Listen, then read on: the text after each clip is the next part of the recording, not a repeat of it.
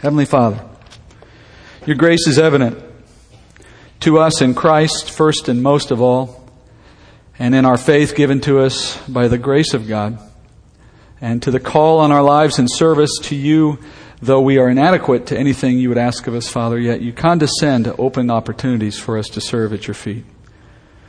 And Father, we do that imperfectly. We do that, Father, without the wisdom required, without the strength necessary. We do that, Father, in selfish motives at times.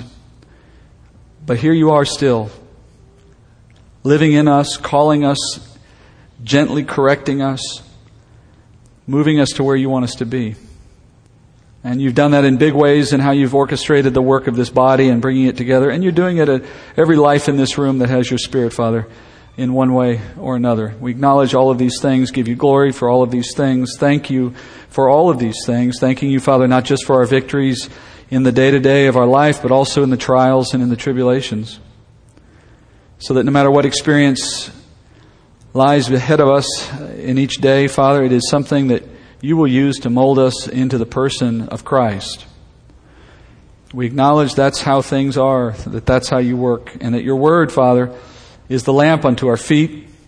It guides our path into holiness. We come to it now, Father, in a reverent expectation that what we learn, Father, will make us more pleasing to you if only we would listen and do as it asks. So I ask, Father, that we have that attitude in all of our hearts as we listen to it, preached by the mouth of a man, but spoken by the Spirit of God. We pray this in Jesus' name. Amen. You know, one of the more frightening consequences of Israel rejecting Jesus and Jesus turning the kingdom proposal into a kingdom program, one of the more frightening aspects of that is that he's turning the program over to his disciples. And these guys were simply not ready to assume the responsibility of the church, not as they began that work, right? None of these guys were trained. None of them were ministers in their background. None of them were rabbis. None of them had been even seeking for this role. Remember, they're fishermen, they're tax collectors. One of the guys is in his teens. None of these guys could possibly appreciate what lies ahead for them in the role that God's going to give them in trying to lead a church out of nothing in the midst of persecution. Nonetheless, that's the plan. That's God's plan. God's plan is to hand over leadership of the church to fishermen, tax collectors, teenagers, and the like who have no idea what they're doing. That should encourage you, by the way. Now, obviously, Jesus is head of the church. It is by His Spirit that everything gets done in the church. Every leader that is in the church is under the headship of Christ. It doesn't really matter if these guys have got any preparation or any background to do the job, because the Lord makes those He calls equal to the challenge that He puts in front of them. You often heard people probably say that He who He calls, He also equips, right? Well, I have a saying, I say it this way: the Lord calls unqualified people to serve Him, but He will not leave you untrained. The problem is the training comes in ways you do not expect.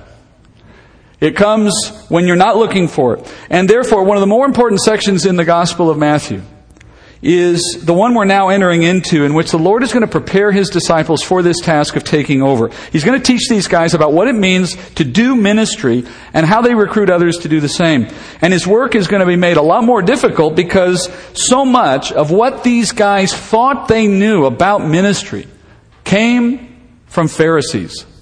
Because they were the models of the day. Pharisaic Judaism saturated the culture of their time. So when they thought about serving in ministry, who did they look to for their example? They looked to the men of the day, Pharisees. And so they came into this role thinking that serving God under Christ meant learning what to do as a Pharisee, which means legalistic, unloving, self-serving. That's who they thought they needed to be. Now, I'm not saying these guys were bad guys. I'm just saying they didn't know better.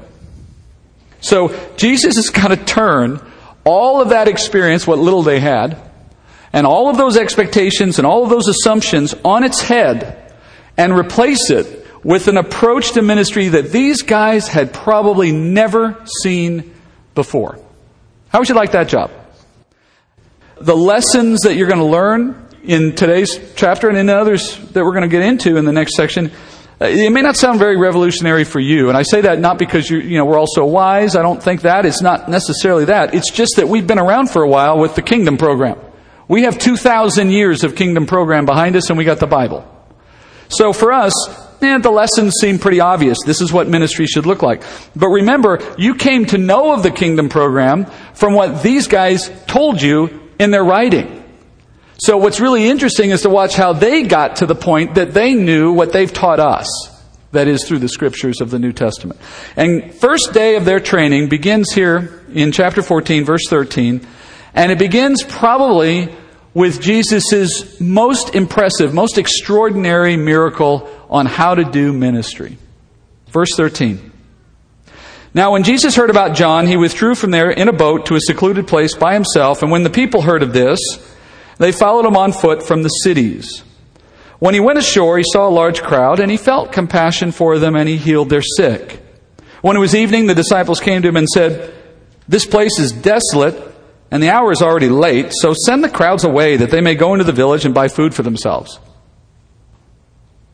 So it says in Matthew that Jesus had heard of John the Baptist's death, and as he does, he says that Jesus withdrew from there. Now, there refers to somewhere on the western side of the Sea of Galilee, but we don't know exactly where his departure point was.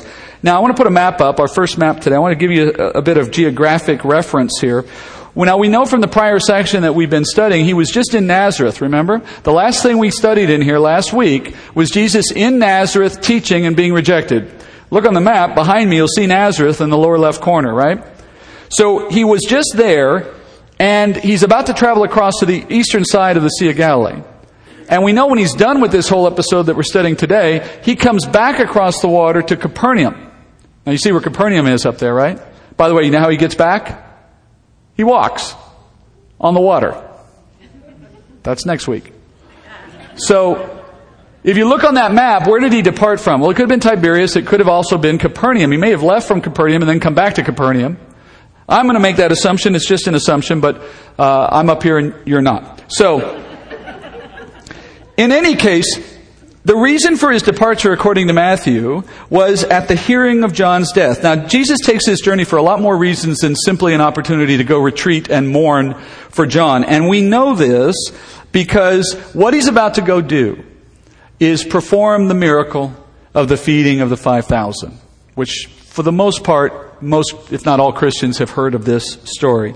We have a considerable amount of context in the other Gospels about this particular miracle. In fact, this miracle, the feeding of the 5,000, is unique in the New Testament. It is the only miracle of Christ that is found in all four Gospels.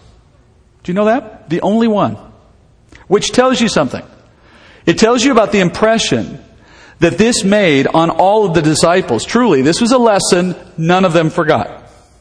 And because it's recorded in all four, we have a lot of background on what was going on, why he went, and what he did.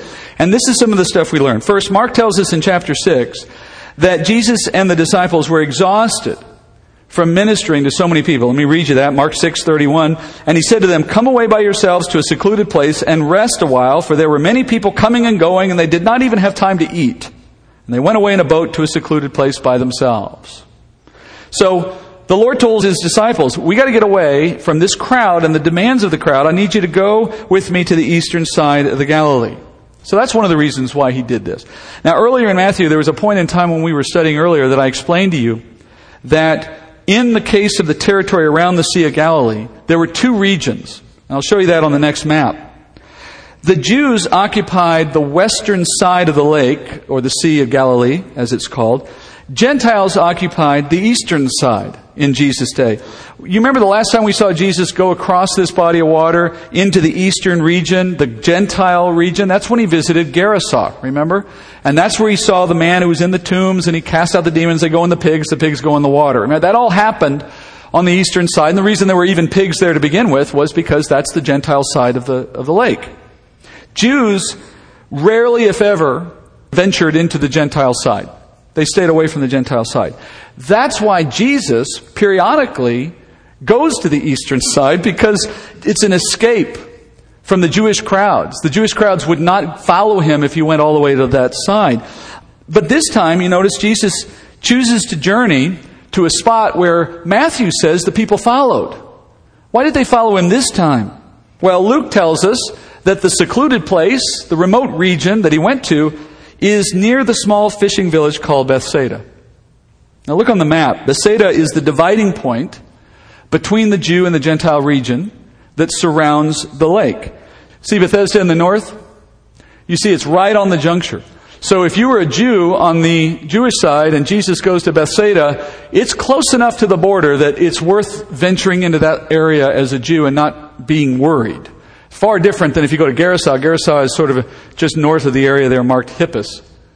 So Jesus goes to that place and the crowd follows him because it's accessible. Now if I assume for a moment that Jesus departed from Capernaum, and that's where you get the next slide. If so, he sailed about 3 to 4 miles. If he was from somewhere further south, maybe Gennesaret or Tiberias, it's as much as 8 miles. I'm saying Capernaum for this reason, because the crowds were able to follow him and keep up. And so from a distance on land, they couldn't have walked too far, because the scripture makes clear that as he arrives, they do too. So from Capernaum, walking around the northern edge of the lake, it's about a 5-mile walk. You can do that in about 2 hours. A few men in a fishing boat could probably do the same thing.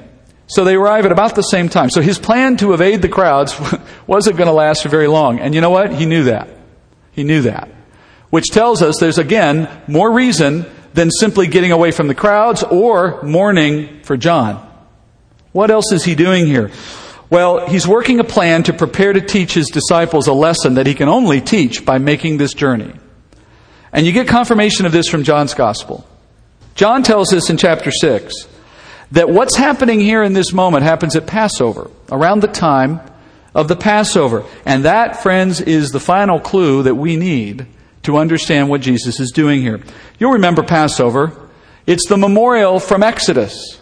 It's the feast, the memorial that God established that reminds us of when Moses led a group of Jews through the Red Sea and into a desolate area without food, without water. When they get there, Moses ascends up a mountainside, leaving the people down below. And eventually those people require food. And so from up above, Moses calls down manna from heaven, and the people are fed miraculously. So now we're going to see a story in which Jesus takes a journey so that he can use the circumstances in this journey to establish a picture of himself as the fulfillment of Passover. How is he going to do that? Well, like Moses, he's going to cross a body of water.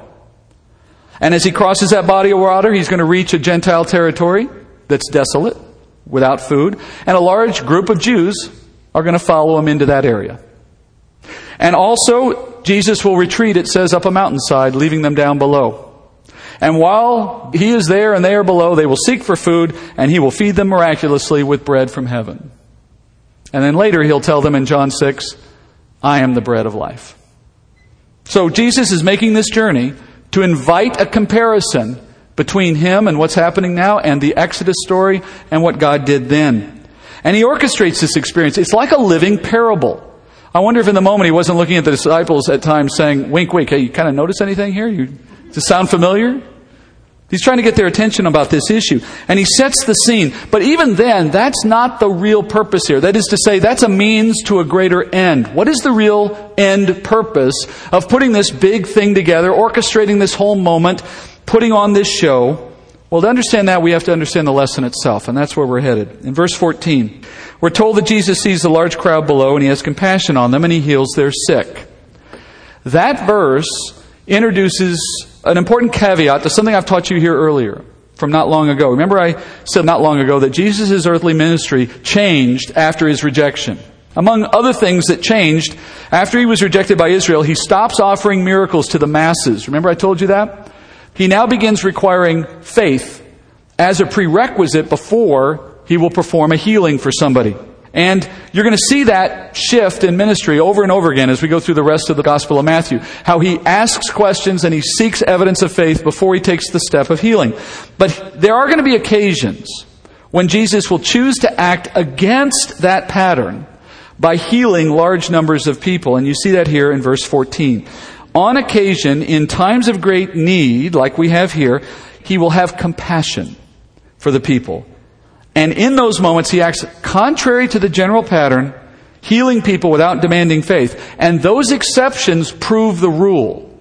That is, they are rare, and they're always preceded by that little statement from Matthew. He had compassion on them. That's Matthew's way of saying, Jesus, in the love that he has for humanity, in his compassion, saw an opportunity he couldn't pass up to heal. But it was not the norm anymore. It was the exception.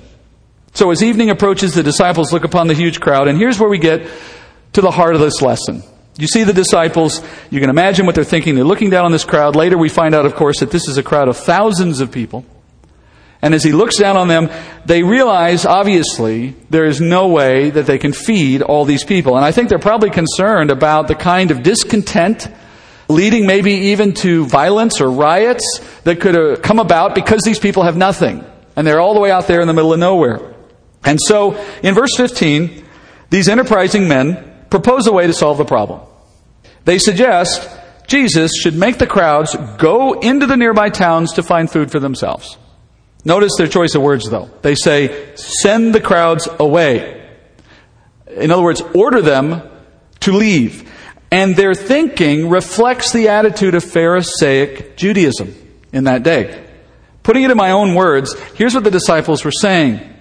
Look at all these people. There's so much trouble to us. They are a burden on us. Help us, Jesus. Tell them to stop being a burden on us. Tell them to go get their own food somewhere else. Now again, that's my words, but that's the sense of this. Who were the disciples thinking about when they told Jesus, make them go away? And at first, if you're not careful, you might read this thinking they have concern for the people. Oh dear, it's dark. We have no food. Oh, these poor people, Jesus, send them away and let them go get some food. If you hear it that way, you're not hearing it right. The truth is they only had concern for themselves. They're forgetting why the crowds even were there in the first place. They had come hoping for Jesus to minister to them in one way or another. They did nothing wrong. This crowd, friends, did nothing wrong. They came with hope. They came with desire and needs. Look, let me tell you, that's what good ministry is founded upon. People who have needs and know it. That is where good ministry begins. You know, the hardest person to minister to is the one who doesn't think they need to be ministered to. In any context. Especially in teaching. Nevertheless, the disciples could only see a crowd of people bringing burdens. And here's the irony. They're getting in the way of ministry. Jesus, make them go away. We got other things we got to do here. Well, wait a minute. Hey, Andrew, Peter, Simon, why are we here? Why do we exist? You know, that attitude reminds me of those circumstances where you see a rude clerk. And I know we stereotypically make fun of like government agencies when we think like this, but it's not just there. It's obviously there, but it's not just there. If there's someone in the post office or the DMV here, you know, I got a guard here. I just want you to know that. But you know that scene, right? You got that rude clerk who treats the customer as if they are an interruption or an intrusion into their day, right? What should that clerk understand? That clerk should recognize you as a customer are the very reason they exist, right? I mean, it's because of the customer that the business is in business. And friends, it's because of the flock that shepherds have reason to shepherd. That's why shepherds exist. A shepherd's heart that doesn't hold a flock's weaknesses or needs against them is the shepherd you want. That's what it means to be in ministry. Shepherds are supposed to recognize that the weaknesses that are in all of us as part of God's flock are the very reason we have need and opportunity to minister. In fact, did you know that the Bible teaches, and this is one of the more stunning truths of the Scripture that people often don't know. The Bible teaches that the more needs exist in our body, the better it is for us. That's what Paul teaches. In 1 Corinthians 12:21, Paul says this. He's speaking about that analogy, as you may remember, about the body, that a hand cannot be without a foot and an eye cannot be without an ear. You remember that part, maybe, of 1 Corinthians? He gets to the end of that and he says this. And the eye cannot say to the hand, I have no need of you. Or again, the head to the feet, I have no need of you. And then he says this. On the contrary, it is much truer that the members of the body which seem to be weaker are necessary. And those members of the body which we deem less honorable, on these we bestow more abundant honor. And our less presentable members become much more presentable, whereas our more presentable members, well, have no need of it. You know what Paul says there? He says that the members of the corporate body that seem to us to be weaker are actually the most necessary among us. Now, when he says weaker, he's referring here to the brothers and sisters. I'm going to be honest with you here. These are the brothers and sisters that are hard to love. I mean, these are the ones who are less spiritually mature. They carry a lot of sin baggage. They may irritate you. They may say things or do things that are wrong, or they may have messy lives. They put burdens on you left and right. You know, they're just the ones in the body that when you see them coming, you kind of wish you had an excuse that you could turn and go somewhere else. That's your flesh. That's not the spirit. But those moments happen to everybody. I'm just being honest, right? Paul says they are not a problem to be sent away. Paul says they are necessary, and then he added, they are due even greater honor. Now, you know what he means? Greater honor in this context, receiving greater honor, it means receiving a greater share of ministry through the service of the body to them. That's what he means by greater honor. It is an honor, friends, to have someone minister to you in the body of Christ. That is your honor, to receive ministry. Because somebody is investing self-sacrificially in your spiritual growth. Even if it's just a moment in passing as you work with them in the church. And friends, let me tell you what that means. If someone spends time investing in you spiritually through some service in the body, do you realize that the dividends that will pay for you come in eternity? Because as they help make you more spiritually mature, you are in a better position to earn eternal reward.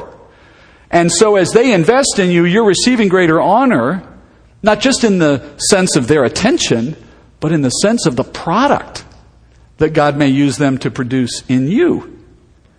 The weaker members of the body are necessary, Paul says, because you know what? They give purpose to your spiritual gift.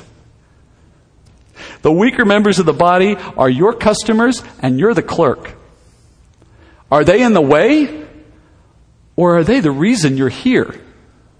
We don't want professional, uptight, ready to go, prepackaged, perfect Christians walking in here because we'd have nothing to do. We want people who come in here needing us to help them because you know what? That script gets flipped at some point and they're there to help you. In fact, I will tell you this, you will gain far more from serving the weaker members than they gain in receiving your service. And you know why? Because when you minister to people who have rough edges, you truly learn how to love someone the way Christ loves you, self-sacrificially. And I need to share a little secret with you because sometimes we are that unlovable person. And those rough edges are ours. So I just want you to keep that in mind. Be grateful that Christ requires that we minister to those who are weaker and that He has asked His ministers to be lovingly caring for those who bring burdens, because sometimes that's us. Now that is not how a Pharisee saw himself in ministry. A Pharisee saw his job this way. He would say this to himself. He would say, I'm the model Jew. I sacrifice, I study, I tithe, I devote endless hours to purity, to washings, to holiness. I am God's representative to His people. And just as men are blessed to receive God's fellowship, so are the Jewish people privileged to receive my ministry. And just as the Lord receives praise and honor for His glory and wisdom, so I should receive praise and honor among the people. That's my own wording, but I can assure you that is consistent with the mindset of a Pharisee. And the Bible has a word for that attitude in ministry. Do you know what that word is? Lording. Lording over people. That's what the Bible calls it. The word lording means to exercise dominion over someone while expecting them to respond with homage and obedience. And in speaking about this mentality, Jesus says this. It comes up later in Matthew's Gospel, but I'm just going to read a short passage. Matthew 20:25. He says, Jesus called them to Himself. He calls the disciples to Himself. And He says, you know that the rulers of the Gentiles lord over them, and their great men exercise authority over them. It is not this way with you. But whoever wishes to become great among you shall be your servant. And whoever wishes to be first among you shall be your slave. Just as the Son of Man did not come to be served, but to serve, and to give His life a ransom for many. All right, now we're going to cover that passage later when we get there in a couple of weeks. It's chapter 20, so it was obviously a joke. But for today you should see his point pretty obviously, right? Ministers are not lords over people. Now I'm going to use the term minister somewhat technically. In a general sense, we all minister. But there's a sense here that goes a little beyond that. That is, there are obviously in any congregation those that the Lord raises up who take roles of leadership and are set apart in that respect from the rest of the body. They're not more important, they're not more special, they're not more holy. They just get an extra dose of burden. I mean, I'm saying that, and it's a burden. You know, you do the work, it's a burden. They get an extra sense of that, they have an extra responsibility in that regard. That's the principal audience here. Ministers in that capacity are not to be lords over people. He says, rather, they are to be servants to the people. In fact, the Greek word translated here as minister in what I read out of Matthew 20, it's the word diakonos. And the word diakonos could also be translated slave. Now listen to that. Pastors, elders, and other ministers are as slaves to God's people. But it's important you understand what he meant there. He wasn't suggesting the flock has authority over us. He wasn't suggesting that we're supposed to do your bidding. It's not in that sense. Jesus is saying that the church leadership is not supposed to adopt a haughty, self-serving attitude that thinks itself better than you, over you, such that you now serve it. That is not the concept of Scripture. Men and women who assume ministry positions in the body cannot use those positions of authority to serve their own interests, period. Which means you maintain an attitude of humility as best you can. You sacrifice where you have to. And you remember one thing above everything else. I'm here to serve you. You are not here to serve me. That's ministry. But those disciples grew up under Pharisaic Judaism. And so what they saw as their role models were men who assumed that kind of self-important power. And think about it from their point of view. They just became part of the inner circle of the Messiah. There's no better job than that. There's no higher place on the pecking order. So if their attitude is Pharisees are the model and they just got the highest job possible, how much more is that stoking pride in their heart and driving them to think they can take advantage of this? And no one should impose upon them. So Jesus teaches these men what ministry truly requires, and he does that through probably the most powerful example of self-sacrificial ministry you can find in the New Testament, save his death on the cross. Verse 16. Jesus said to them, "They don't need to go away. You give them something to eat." They said to him, "Well, we have here only 5 loaves and 2 fishes." And he said, "Well, bring them here to me." Ordering the people to sit down on the grass, he took the 5 loaves and the 2 fishes, and looking up toward heaven, he blessed the food. And breaking the loaves, he gave them to the disciples, and the disciples gave them to the crowds. And they all ate and were satisfied. They picked up what was left over of the broken pieces, 12 full baskets. There were about 5,000 men who ate, besides women and children. Well, he opens with this astonishing rebuke. There's really no other way to hear it. He tells the disciples, the people don't need to go away. You give them something to eat. Now, if you were to translate that into English from its original Greek, most literally, this is what it said. They have no need to go away. You feed them. I love that. You feed them. What he just did was he put the burden where it belongs. He put it on the shepherds. It's a flock. You feed them. Now, in fairness to the disciples, before I get any more upset at them, how could you expect them to feed so many people? Right? We need to ask that question. What was he thinking? You know, you heard back in verse 21 there that there's thousands of people. In fact, the disciples, when he puts it on them, they go, "We got 5 and 2, Jesus. What are we doing with this? 5 and 2. In John's gospel, we get a little more detail. We learn that Peter's brother Andrew was the first guy to notice that there's this young lad walking around selling the fish and the loaves. You know, that's another detail of the story that doesn't get a lot of attention. They took these things from a little boy. I don't know if they paid him or not. Knowing Jesus, I think he paid him. I don't know. But anyway, but Andrew's the first one to say, when he says, you feed them, Andrew says, well, we have these fish and these loaves over there. But then Andrew quickly says, oh, but that can't possibly help. I mean, that can't possibly work. There's too many people. And here's the thing. Jesus didn't ask them to come up with a solution by themselves. That wasn't the point. He asked them, set your goal on ministering to them. That's what he asked them. Look, if your first response to a call of ministry in some situation is to ask how, then you are doing ministry completely wrong. If that's your first instinct, how do I do this? It's wrong. Our first question when you consider ministry opportunity should be, does the Lord desire that I minister in this way? Should I do it? Does he want me to do it? That's your first question. Now, if the question is answered yes, well then, friends, I guarantee you that as you move ahead in time, you can do so confident that the Lord is going to direct you on the how as you go. If he wants you to do it, he didn't set you up for failure in the sense that he's just going to pull the rug out from under you and laugh at you when you fail. It's not what he does. But if you start every ministry effort with the question, how, do you know what? You will never do anything worthwhile for the Lord.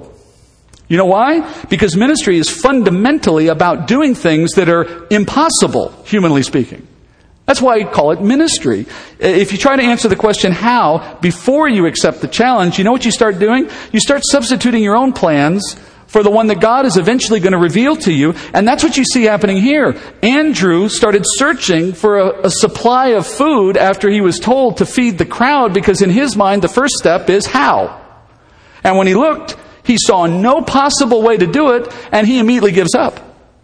If you wait to figure it out before you say yes, you'll never do anything. When he couldn't find enough, he said, you can't minister. Jesus did not save you and call you and equip you for some kind of ministry so that you could solve problems for him. That's not how this works. He will give you ministry in one form or another so that he can solve problems through you and in you. That is, he will change you even as he's getting work done through you. Because as you obey him, as you allow him to do all the heavy lifting and whatever he's asked you to do, not only will the work get done, because that's what he's there to do through you, but he'll be growing you in the process. You'll learn a lot more walking with him as he does the work than you will trying to solve the problem without him. And then the Lord gets to rightly receive the glory, both for the work that he did through you and the work in making you who you become in him. The disciples were so focused on solving the problem in their own power, they forgot Jesus was standing right there. That was the solution. So Jesus has to remind them of that. And he gets started here in the work of demonstrating to these men how shepherds should do their job, how they feed sheep. Sheep are not supposed to go locate their own supply of food. You know, if sheep were able to find their own food, they probably wouldn't need a shepherd. Right? So shepherds are supposed to feed sheep, but there's a corollary to this truth. And the corollary is that shepherds are not supposed to produce food. They're not the source. Shepherds do not cause grass to grow on a hillside. Who makes the grass? The Lord has already prepared the field. He just asked you to lead people to it. That's what shepherding is in literal terms. And in spiritual terms, you are not the spiritual source for anybody. You are not the supply for anyone. I am not your supply, that's for sure. We shepherd people by feeding them, but our source comes from the Lord. We ourselves are just bringing people to that source. And the Lord orchestrates this well-known miracle because he wants to make that point clear. And he does it so vividly, right? Notice, once Jesus sets the disciples' mind here on feeding the crowd, he then begins to show them the how. The how comes out of their work. It doesn't predate the work. First he says, tell all the people to sit on the grass. I love that little detail. In Mark's Gospel, we're told that they're instructed to sit in groups of 100s and 50s. And it all sounds so precise and structured. And of course, that probably made it very manageable, very easy to distribute the food evenly and properly. Yeah, of course. And we can easily imagine all of those practical reasons. And also, by the way, if hungry people see food coming down the mountain, you know, you got a rush to the food, you got chaos. It's a reminder that when we serve Christ, he's orderly. God is a God of order. And so order will be there in the work. But there's a spiritual reason why he has them sit down in the grass. And you know what the main reason was? Because he was creating yet another picture for the disciples out of Psalm 23. The shepherd is the one who causes his sheep to lie down in green pastures. And the shepherd cares for his sheep. He makes sure they receive their rations. That's what he's doing now. It's like he's just talking to these guys through pictures. Hello, look who I am. Do you see the connections? And we do now through the Word. And so the Lord instructs them to do things in keeping with the shepherd of Psalm 23. The Lord gives thanks for food. Obviously, that's a consistent part of ministry, knowing that we thank the Lord as he works through us. And then there's a miracle to follow. But the miracle is the most amazing part of this, not in the fact that he multiplies, but in the way that he orchestrates the miracle in front of these men. We only hear that he breaks the bread, divides it, gives it to the disciples, and they distribute it. That's all we heard here. But when you look at the other Gospels, particularly John, you get such detail on how this took place. What actually happened was Jesus gave the food that he broke from the initial number to the men one at a time. They took their basket to Jesus. He put in a certain amount. They walked away. They had to walk down the mountainside to the people as they had been assembled and put a basket in a certain group. They'd take the food out, and then that disciple would have to pick that basket up and walk back up the hillside to Jesus.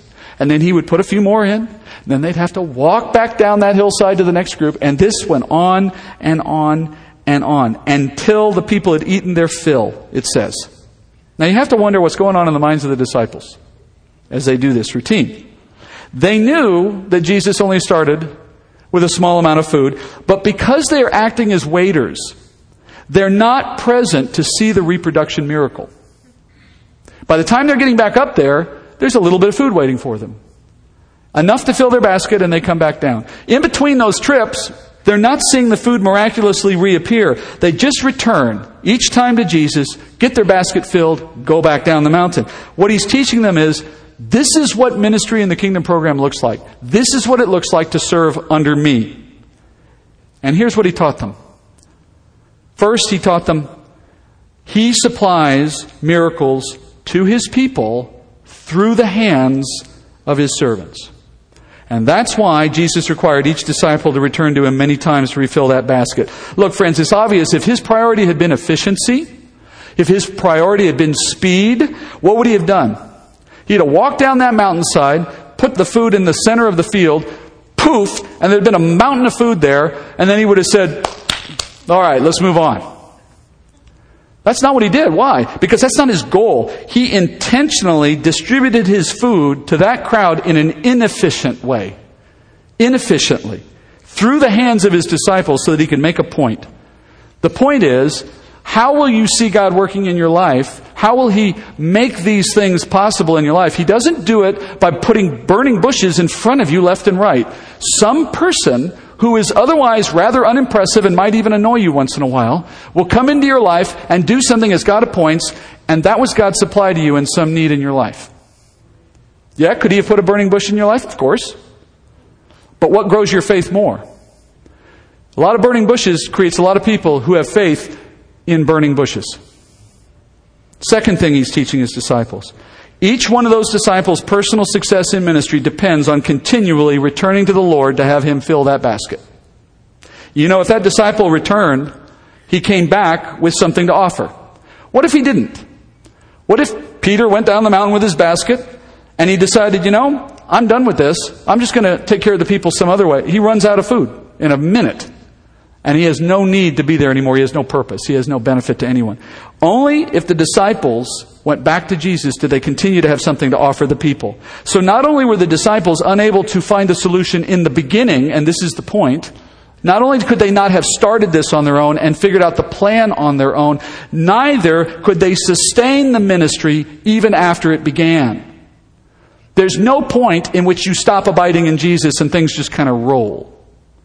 That's not ministry. Even after he gave them a solution, they did not possess the power to perpetuate it. Ministry, friends, always requires abiding in Christ. That's the lesson of John 15. We go back to him to receive that which is valuable so that we can bring it back to the people one nugget at a time. Thirdly, in the course of their service and in the course of our service, the work you do in serving Christ will not seem like a miracle in the moment. Think about this again. Each time that basket was filled, it didn't seem like a miracle. I mean, yes, there was a miracle taking place, but not in that little moment. A man's hands picked up some bread and fish and put it in a basket. And the sense you get from all four Gospels as you read this account is that none of that multiplication happened within their sight. They just walked away with more food. But you know there was a miracle happening. It was happening over and over and over again. And friends, when you serve other people in ministry, or when you are served, look, I'm standing here, I'm teaching you. Is this a miracle? No. It's a miracle you're here. It's not a miracle that I'm up here standing and teaching and talking and so on. But when you step back, and when I look at the cumulative effect of what is now 20 years of Bible teaching, and I'm not crediting myself when I say this, not one bit. I'm the stupid disciple with an empty basket. But But when I look at the cumulative effect of 20 years of teaching people the Bible, and I hear the stories of what that's done in their lives, that's a miracle, because I have no idea how I did anything useful. I don't know what I did. In the moment, it just feels like work. It just feels like helping people. It just feels like doing your job. It's only in hindsight that you realize, we started with a bunch of fish and loaves. How did this come from it? Jesus. Fourthly, Jesus teaches the disciples in this experience that ministry, it's hard. It's hard work. How many times did they have to walk up and down that hillside that day? Do you suppose that some of them might have been complaining under their breath as they made that trip back up the 40th time? Can you hear Peter saying to Jesus, why don't you come down here, man? I mean, meet me halfway, for crying out loud. There are a lot of days when you wonder to yourself, why am I doing this? And at other times, there's got to be an easier way to live than this. Look, friends, I'm not complaining. This isn't self-pity. I mean, ministry is just hard work. And if you've done it, you know I'm right. Serving Jesus in ministry is a great privilege. And generally speaking, it's a joy. But there are going to be times when it's lonely, when you feel like you're alone, when you feel like everything is against you. There are times when it's difficult. There are times when it is gut-wrenching. And there are times when it's just plain physically hard. So if you're not prepared to give Christ your best effort and to endure the challenges of ministry, then friends, as he says, don't put your hand to the plow and look back. Better not to start the work. And then finally, there's one more lesson for the disciples and the people. After the crowd's been fed, which I assume must have taken a few hours, Jesus orders the disciples to collect the excess food from the people. That excess food goes to the disciples, right? That's where they got their supply. But think about this for a minute. Couldn't he have just multiplied a few more baskets at the very end and then given those to the disciples? Instead, you know what he did? He insisted that the disciples' food come from what had already been handed out to the people who were below. This is what he did. He literally gave away the disciples' food, and then he required the disciples to go back begging the people to give it back. That's what he did. And I imagine there's some in that crowd that were like, I kind of wanted the leftovers to go home. I wasn't thinking I'd give these back. Which means the disciples probably had to do a little bit of petitioning, a little begging, a little fundraising, as we like to say. Look, the Bible is clear on this, and it's obvious what happens here, that the disciples, the ministers' provision will come in some form from the excess of what God gives to those he ministers or her that she ministers to. But it's important to understand that this principle isn't simply a call to give money or whatever. It's an issue of blessing to each party. Look what he says. There are 12 baskets. We know there are 12 apostles. Everyone's being blessed through the hands of someone else. And yet the supply is from the Lord. The people were blessed through the hands of the disciples. The disciples were blessed through the hands of the people. But everyone could say, none of this is from me. Because no one in here is supposed to be outside that equation. Matthew ends this account with a punchline. He says there were 5,000 men in the crowd plus women and children. That number simply puts this miracle in perspective. That is, who among those disciples would ever have supposed that at the end of the day they would have fed 5,000 people with the food they had? Those 5 and 2, 7 altogether. That perfect, complete supply from God. But there's another reason he says there's 5,000, and this is what we end on. You know what the number 5 means in the Bible? It's the number of grace. Now, is it coincidence that there were 5,000 people there? Or that he says 5,000 and not 4,938? No, it's not a coincidence, and it's not a round number. The reason that Matthew wrote 5,000, and so did the other gospel writers, is because the Spirit of God inspired them to put a 5 there for us. So that when we saw that, we would understand, this is about grace. That is the fundamental difference between how Pharisees ministered and how Jesus wants us to minister. Our service to Christ begins and ends with grace. It begins by the grace of God and the fact that you are saved and equipped and called into ministry as an act of God's grace. And then it continues in the way you minister to others, not holding their faults against them, not viewing their needs as unnecessary burdens. Rather, you seek out the weak because they give you the blessed opportunity to serve them. And we serve in the grace that Christ supplies to us, knowing we only have something valuable to offer someone else if we obtain it from Christ. And we ourselves depend upon the grace of God to get through the hard work of it all. Think about the power and the reach of a Christian community that truly lives out that style of grace-oriented ministry. Do you know what that would be? It would be a miracle. Let's pray. Father, give us that miracle, Father. We just put that before you and make that request plainly. We say it's a miracle not because it's impossible or that it's unheard of. It's a miracle, Father, because we can't do it. Not on our own. I pray, Father, that you would gift the body here with the gifts, the desire, the heart, the humility, the love, the grace to serve one another without limit, without judgment. And then, Father, to learn from that so that we can minister to a world that knows you not at all, but desperately needs to. Give us a heart that wants that more than anything else, Father, because I know if you do that, a miracle will happen. We pray this in Jesus' name. Amen.